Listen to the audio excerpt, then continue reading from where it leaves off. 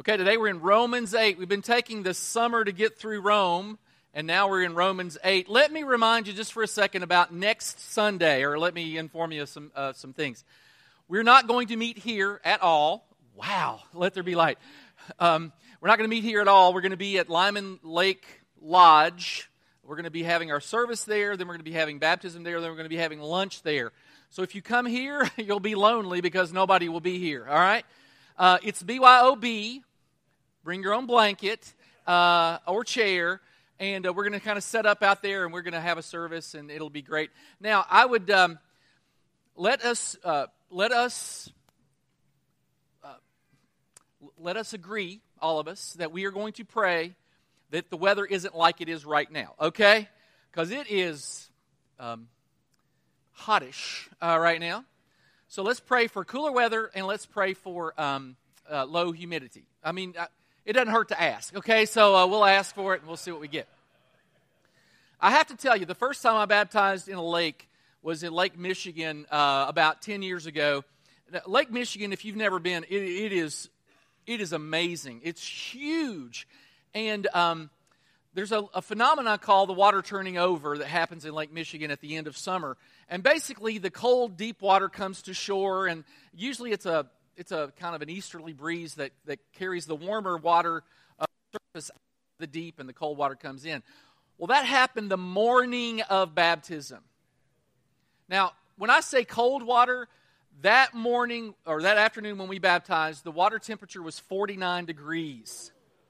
I almost started sprinkling and just calling it good, you know? Really, I was like, that's good enough. It was so cold. I mean, I have to confess, I was thanking God there was only 13 people to baptize. I mean, it was like, oh, Lord, thank you. There aren't very many people here. And I know that feels kind of sinful, but it was selfish, and I was praying it. But what a day that was. Okay, so we're going to be in a great. We're going to have a great time next week. It's just we're going to have fun. Also, you need to know this. Ben, our kind of, I guess, are you former? Where's Ben?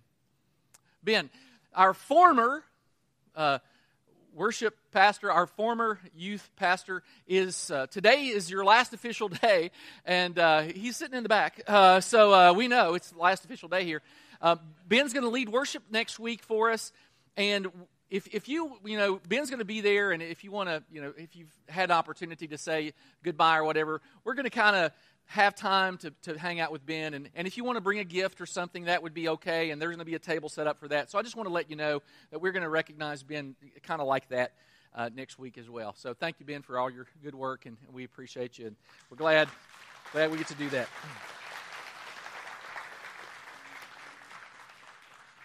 Okay, so today we're kind of continuing the theme of what we talked about last week, and that is, why do bad things happen? Because bad things happen, there has to maybe be a reason behind it. Let's talk about why that is.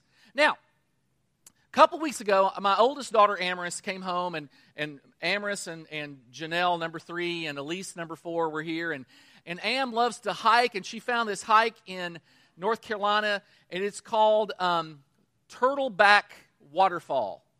And on Turtleback Waterfall, you can go over the fall. Now, it's not sliding rock. Everybody says sliding rock. No, I've done that too. It's really super cold. This one, it's about a 20-foot waterfall, and you kind of slide over the edge about 10 feet, and then you drop about 10 feet. Kind of what it is.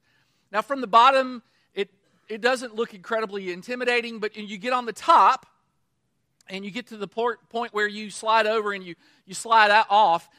It is amazingly intimidating, all right?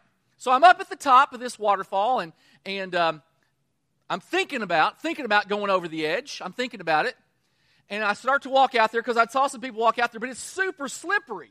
I mean, it was crazy slippery. So I sat down like this, and I'm doing this deal, trying to get over a little bit. And then I just sat there because I can't see where this goes, but it looks like you're 100 feet up. So I sat there a while. The water's going like at 100 miles an hour. It's beating against my back. It's like God pushing you, and you're saying, no, I'm not going to do it. Now, this is a little intimidating. And then this 9-year-old boy walks behind me, and he walks out here, And so I kind of shift, but I'm holding on. And I said, have you done this before? And he was like, yeah, like 10 times. He didn't say loser, but it was in his tone. He toned me loser. And so the kid walks out there, sits down, slides over, and I'm like, I'm not going to do that. That's stupid, right? Then two little girls, they're like 3. They walk behind me, they slide off, and I'm just sitting there. I am sitting there scared out of my mind. Now my girls come up, a couple of them, my oldest 2. And they get in from the other side. And they kind of slide over, and we're all kind of slid together. And then Amaris, my oldest, she starts sliding forward, not of her own volition. She kind of slides out there, and she looks at me and she says, Daddy, I can't get back. I guess I'm going over. So she did. Whoop, she goes over. So then I go over. Then once we saw that, actually, we made sure that she lived. And she got up, and then so it was okay. Now, the point of the whole story is this. We'd like to think that people who are telling us things know what they're talking about. In fact, I think that's my first slide. Let's see. Yeah, there's something inside of us that wants to be certain that we can trust whoever's in charge. So I didn't know that little kid. I didn't know that little boy. When he said it's easy peasy lemon squeezy, I don't know that he's right? I don't know that.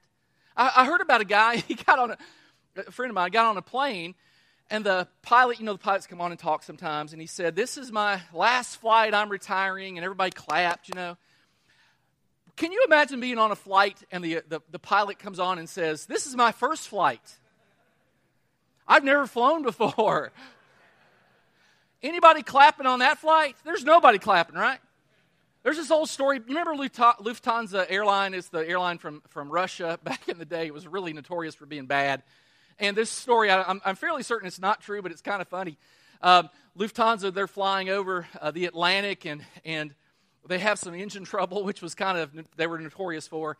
And so the story goes that the pilot came on and said, we're going to have to crash land here in the Atlantic Ocean, and everybody that can swim, get on the left side of the plane. Everybody that can't swim, get on the right side of the plane.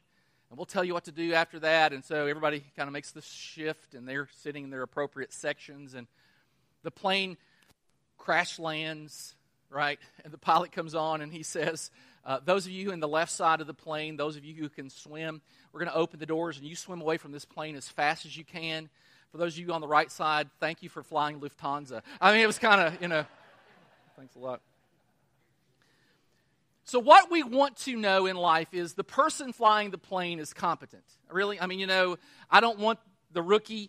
If I'm having brain surgery, I don't want the guy who's fresh out of medical school. I want the guy who's done 7 billion operations already. Not that day, but, he's done a bunch of them. I want the guy working on my brakes to have done it once or twice before, because it's really kind of important that I'm able to stop in my car. I want my kid's teacher to have some experience. So it's not just like pilots. We'd like to know the person in charge knows what they're talking about. Now, it's a natural transition to go to, okay, we'd like to know that God is in control. That somebody, something is controlling what's going on in this world. Now, there's this sort of crazy notion, an illusion out there, that I'm in control.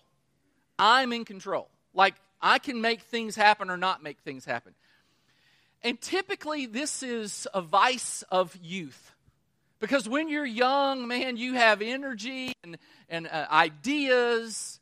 And I remember Muhammad Ali, who recently passed away. He was from Louisville, and so in Kentucky, he was quite a big deal. And you remember, if you grew up with Muhammad Ali, how braggadocious he was, and he would say things, and everybody would, he was really awesome. And then you saw him 25 years later with Parkinson's disease, and he can't control his own movements. There may be a facade of I'm in control at some point in your life, but it's not even true then. We're just not in control.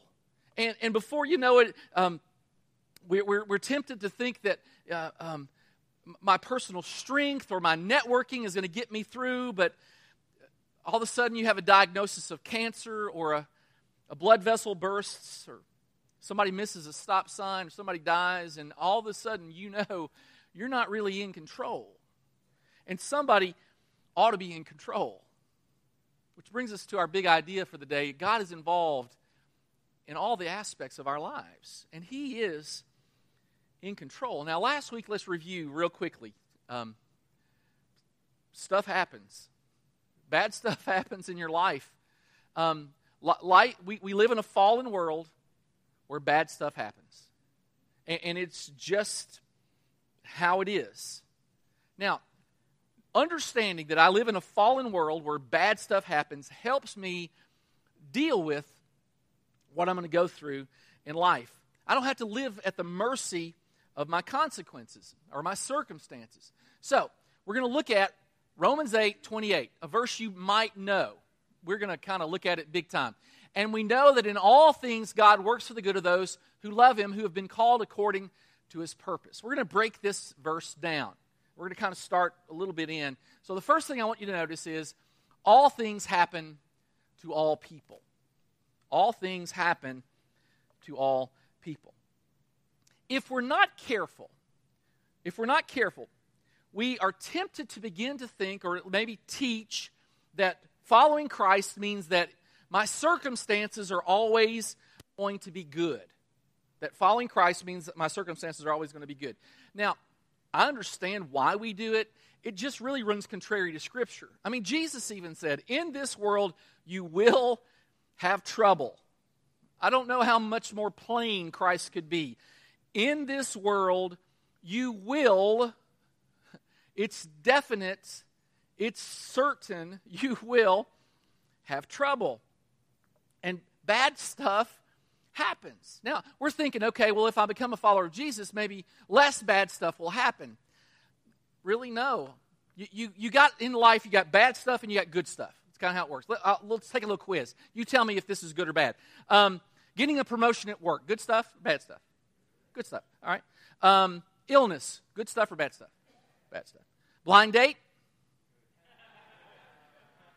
You don't know that. You don't know that. You don't know that. Going on a cruise?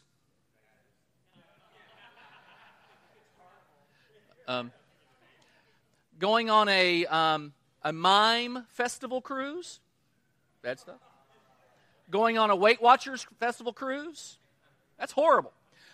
Going on a Justin Bieber, Miley Cyrus, Lil Wayne parody cruise? I'm jumping off. I mean, so the problem is we start to think that when I become a follower of Jesus, it's God's job to make sure my circumstances always are good. And so, hey, one of the reasons for following Christ, some think, is so that I can always receive what I perceive as good stuff. I get to define it, right? I define what's good for me. The problem is, God is smarter than us, and He knows what's good for us. And all things happen to all people. Traffic jams happen to all people. If you go to Woodruff Road around Christmas, and you're a Christian, do you think there's a lane for that? Yeah, it's called sitting there with everybody else. That's the lane you get. Bad stuff happens to all people. Good stuff happens to all people. Everybody experiences traffic jams and problems at work, and our kids get sick, and our AC goes out, and it's 100 degrees and 110% humidity. It's all things happen to all people, and it is spiritually dangerous and naive to think only good things happen to Christians. Because followers of Christ, great followers of Christ, sometimes experience difficult circumstances in their lives. Let me tell you about a guy named Dan McConchie. He is the Vice President of Government Affairs at Americans United for Life. 8 years ago, he was riding on his motorcycle in traffic. A guy swerved in order to avoid hitting the guy that swerved into him. He went into oncoming traffic.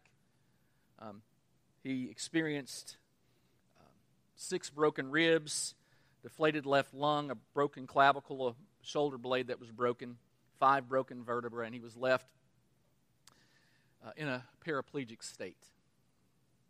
And he did nothing wrong other than avoid a collision, and by avoiding a collision, he was in a collision. And 8 years later, this is what Dan, who is still in a wheelchair, writes. What I learned, he says, is that this life isn't for our comforts. Instead, the purpose of this life is that we become conformed to the image of Christ. Unfortunately, that doesn't happen with everything when everything is unicorns and rainbows. It instead happens when life is tough, when we are forced to rely upon God through prayer just to make it through the day. That is when He is most at work in our lives, molding us into who we were designed to be. And then this is powerful. My prayers are different today than they were 8 years ago. Back then, I looked at God like Santa Claus. I asked Him to send nice things my way. Now I have one prayer that I pray more than any other. Lord, may I be able to say at the end of the day that I was faithful. Real maturity there. All things happen to all people. Good stuff, bad stuff. And when the real danger is if we teach, if we begin to think that good stuff is always going to come my way because I'm a follower of Christ, it's always going to be good, then when bad stuff happens, it just crushes our spirits. Part of why we get to do life together is that in fact, we looked at a few weeks ago, we get to rejoice with those who rejoice. We get to come alongside those who are going through difficult times. See, I don't have to live at the mercy of my circumstances. It's not more stuff that's going to make me happy. It's developing a character like Christ that makes me happy. And we have to get rid of this saccharine notion that all things ought to work out, that it ought to work out. We live in America, and our Western society says if something doesn't work out, if something doesn't go my way, I should sue. You know, this product didn't work the way it was supposed to. I need to sue. But honestly, everything that goes right is a miracle of God. I love the verse in James 1:17 that says, whatever is good and perfect is a gift from God. Every time things go right, it's a miracle. We live in a broken world where broken stuff happens, and when it doesn't happen, it is a gift of God. First and foremost, all things happen to all people. Second, in all things, God works. God's working in all things. Now, let's talk about something real quickly. The promise is not things are going to work out. Too many people say, oh, things are just going to work out. Well, not everything is okay. And remember last week we talked about this verse, Romans 8:21. It says, the creation looks forward to the day when it will join God's children in glorious freedom from death and decay. We are in bondage today to death and decay. That's why we have mechanics and plumbers and plastic surgeons. Why is it that when you buy a new car and you drive it off the car lot, depreciation began immediately? Because things fall apart. Why is it that when you buy an appliance and they talk you into that warranty and you buy the warranty, 1 month after the warranty runs out, your appliance crashes? Why is that? Because things fall apart. Why is it that when you get in an online dating site and you look at pictures, those are pictures you posted from 12 years ago? Why is that? Because things fall apart. We live in a broken world where broken stuff happens. He doesn't say things are going to work out. It's not the promise that he makes. The promise isn't either things work together for good. Everything is going to work for your good. The Apostles' Creed begins, I believe in God the Father, almighty maker of heaven and earth. The Israelites constantly kept in mind before them how big God is. It was so important to them to remember how big God is. Look at this verse. Who else has held the oceans in his hand?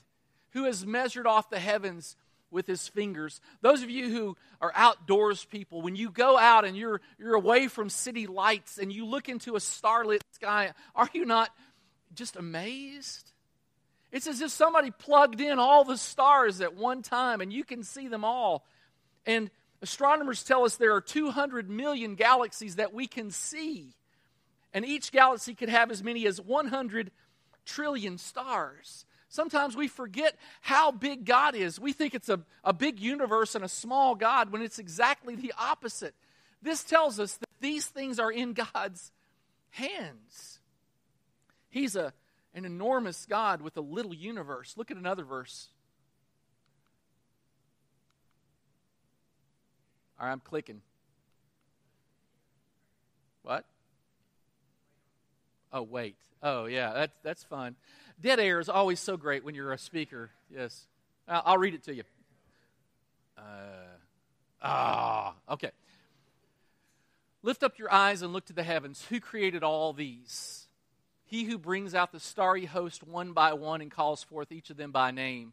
Because of his great power and mighty strength, no one of them is missing. Has anybody in here ever misplaced their keys? Anybody? 7 honest people and a bunch of liars. Okay. You ever misplaced anything? I mean, I forget my kids' names half the time, you know. I have to go through every one of them before I get the right one. I'm making stuff up because I can't remember their names. Shasta. I don't know who they are. The one thing about this cool verse is that God, He's never said, where did I put the Big Dipper? I mean, that's what this verse basically says. He knows everything. Where's Alpha Centauri? He knows it. He's in control of all this.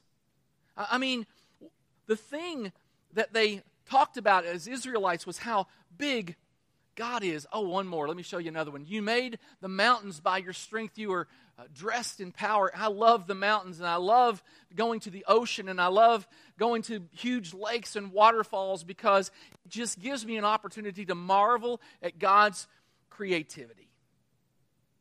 And the people of Israel would say over and over, it's the God who made the heavens and the earth that watches over you. He knows every star. He made every ocean. He knows everything, and yet He has time for you. He's this enormous God who has time for you. And when you go to bed at night and when you're asleep, do you ever think somebody's in control? There's a God of the universe, and He's making sure things are running. We're not in control. First, all things happen to all people. Secondly, in all things God is working. Thirdly, in all things God is changing us. In all things God works for the good. Now, this is sort of a verse that's taken out of context a lot of times and really sort of misunderstood. Some people think like this. If my circumstance doesn't work out good, let's say I applied for a job and I don't get it, then that automatically means there must be a better job waiting for me. Or I don't get this promotion, that means God must be waiting to give me a better promotion.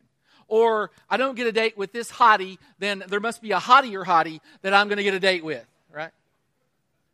Did you all know, I mean, you might not know this, but when I was quite a bit younger, I dated Miss Kentucky Teen. She was quite attractive. Now, it didn't work out. It didn't work out. Does that mean God necessarily was going to give me someone more beautiful? Well, it worked out for me that way. It worked out for me, and look, she won Miss Kentucky Teen because she had all her teeth. Really, that was kind of...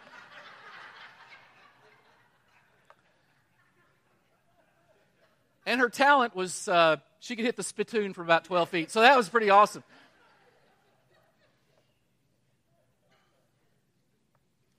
When things work out in your life, it's because of God. Things don't just randomly work out. In all things, God is working to make us better, to make us like Christ. See, good stuff can happen to me, or good stuff can happen in me. And as a parent, your kids are saying, I'd like this and I want this, and anything they see on television, they want that. And we as parents like to give good gifts to our children. But we who are good parents know that sometimes we have to say no to our kids because what? We put them in timeout. We give them, we discipline them because we're more concerned with the person they're becoming than just giving them happiness all the time. We're concerned about the human being, the adult they're going to become. And so sometimes you have to say, no, we're not going to do that. You can't do that. And everybody else, I mean, I've heard this. This is on my fourth kid now, right? I've heard it 1,000,000 times. Well, everybody else has, you fill in the blank. Everybody else has a Porsche. Well, you got a hoopty. That's what you're going to get, a hoopty. Because Daddy can't afford a Porsche for himself, you're not going to get one. That's kind of how that works. Sometimes you have to say, well, everybody else is doing it. And the greatest parental line of all time, well, I'm not the daddy of everybody else. That's what we say. If everybody else is jumping off of, it doesn't. At some point, you have to say no, because you are more concerned with your child's character than their comforts. It is not as if we invented that. This is from God. God has something more noble in mind for us than just to be comfortable. He has something more glorious in mind than just for us to be happy. It's bigger than that. He has a long-term vision for us that has much more to do than just the immediate. He has the eternal in mind. I saw this the other day. We want God to change our circumstances. God wants to use our circumstances to change us. I mean, this is the truth. Rick Warren used to say, God is more interested in our character than our comfort. I love those words. So let's look at our verse again. And we know that in all things God works for the good of those who love Him, who've been called according to His purpose. For those God foreknew, He also predestined to be conformed to the image of His Son. God's plan for you is not that you just have good circumstances, but that you develop the character of Jesus Christ. And He uses kind of a hot-button word, predestined. Predestined simply means it is predetermined. This is God's plan for you when you become a follower of Christ, is to become like His Son. And whatever it takes to get you there, this is what He will do. And conformed, the word conformed on the kind of the next to the bottom line there is the Greek word morpha, from which we get metamorphosis. He's going to change us into Christ-likeness. I love what Tim Keller said.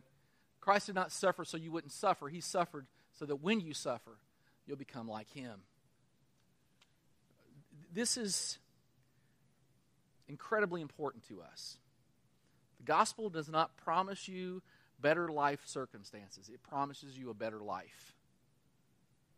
It doesn't promise us better life circumstances. It promises us a better life. And when we look at the men and women of Scripture, the apostles, Paul suffered greatly. And yet we look at him and say, this guy, he really loved Jesus. He didn't really love Jesus because Jesus gave him everything he wanted. He really loved Jesus, even though sometimes he didn't even get what he wanted. The Bible talks about him praying. He prayed, he had a thorn in the flesh, he talks about. Nobody really knows what that is. He prayed about that, and God said, my strength is made perfect in weakness. My strength is made perfect in weakness. All things happen to all people. In all things, God is working. In all things, God is changing us. And in all things, God is changing us because He loves us. In all things, God works for the good of those who love Him. Paul, as a devout Israelite, would have prayed the Shema every morning and every evening. When he got up in the morning, he would have prayed, Hear, O Israel, the Lord our God, the Lord is one. Love the Lord your God with all your heart and with all your soul and with all your strength. And when he went to bed at night, he would say the same prayer, Hear, O Israel, the Lord our God, the Lord is one. Love the Lord your God with all your heart and with all your soul and with all your strength. And the Israelites loved this verse because there's no other God that cared to be loved. All the other gods, nobody said love Molech or love Ashtoreth or love Baal, because they just wanted obedience. They didn't care about you loving them. God is the only God who says, love me. I want to have that kind of relationship with you. Now it raises the question, God is developing the character of those who love him. What about people who don't love him? Well, Jesus sort of answered that question. He said, love your enemies and pray for those who persecute you, that you may be children of your Father in heaven. This is what God does. He causes his sun to rise on the evil and the good, and sends rain on the righteous and the unrighteous. Think about God this way. He's working in every life. There's a cool text in 2 Peter that says, God is not slow in keeping his promises, as some understand slowness. He is patient with you, not wanting anyone to perish, but everyone to come to repentance. He is so incredibly patient. All right, so let's go back to the beginning. And we know. It's not we think or we guess or we surmise or we speculate. We know these things. Now, how do we know them?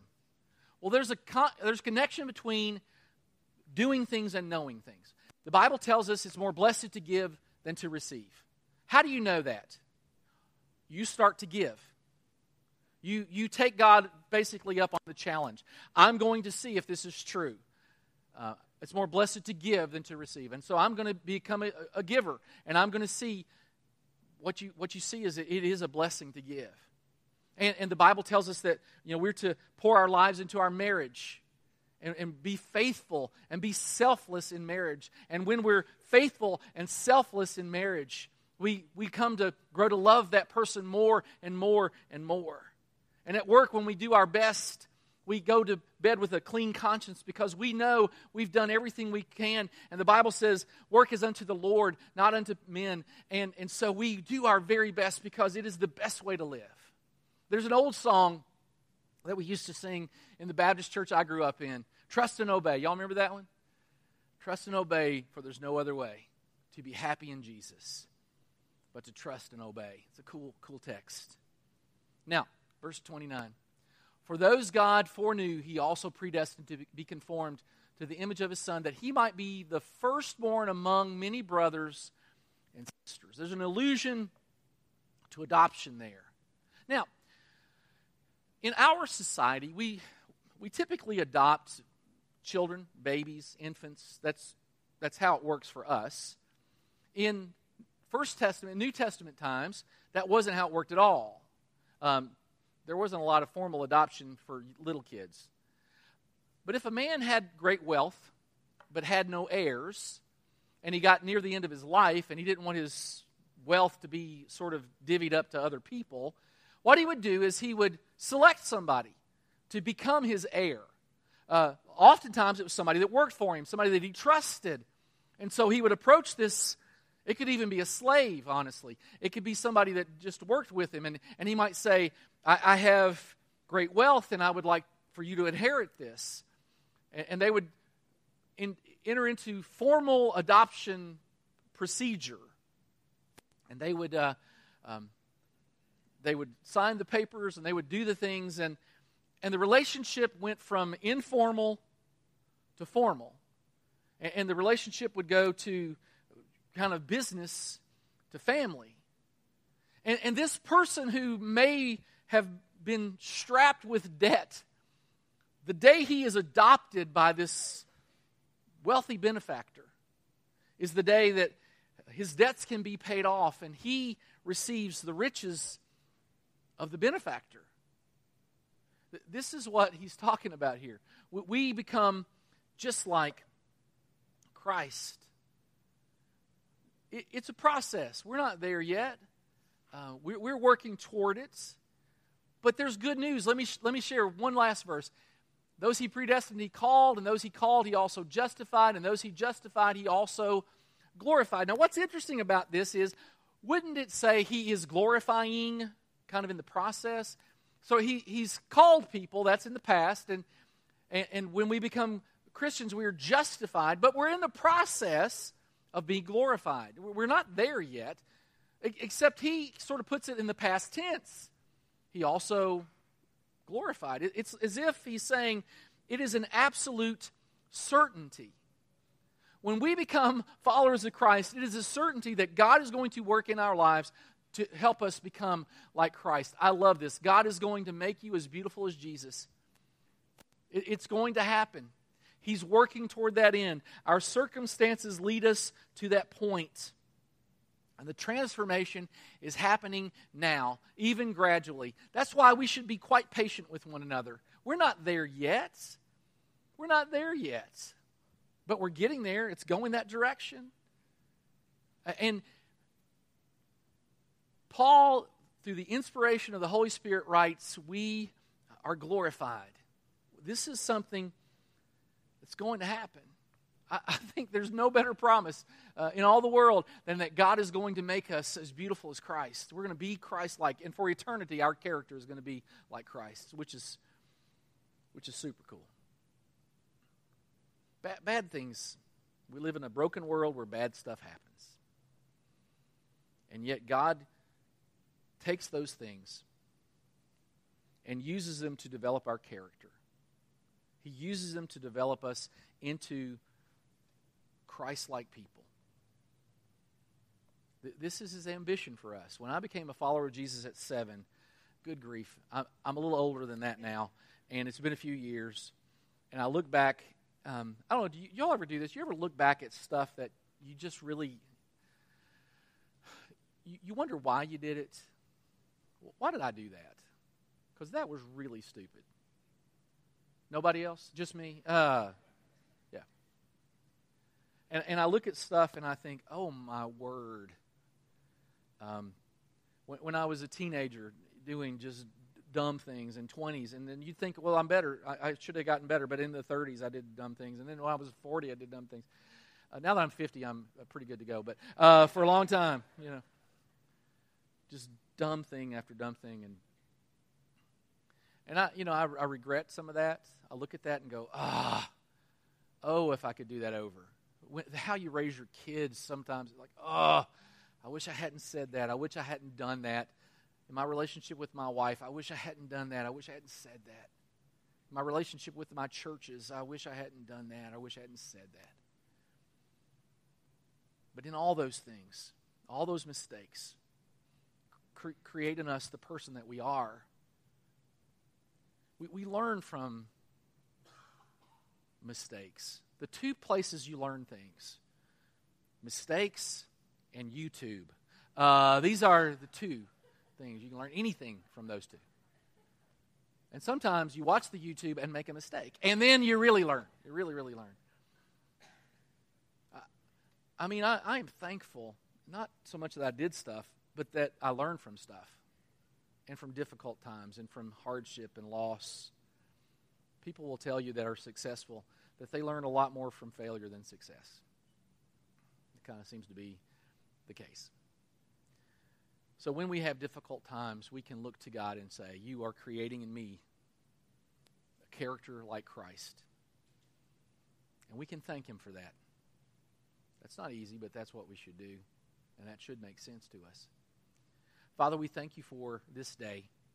We thank You that You've given us an opportunity to look at an incredible couple of verses that help us to be reminded that we are becoming. We are growing in our character to be like Christ. And Lord, we're thankful that even in our hardship and our mistakes, that you're continuing to create in us a heart like Jesus. We thank You for that. And we pray that this week, when we experience difficulty and hardship, we'll be reminded that these are opportunities to grow in character.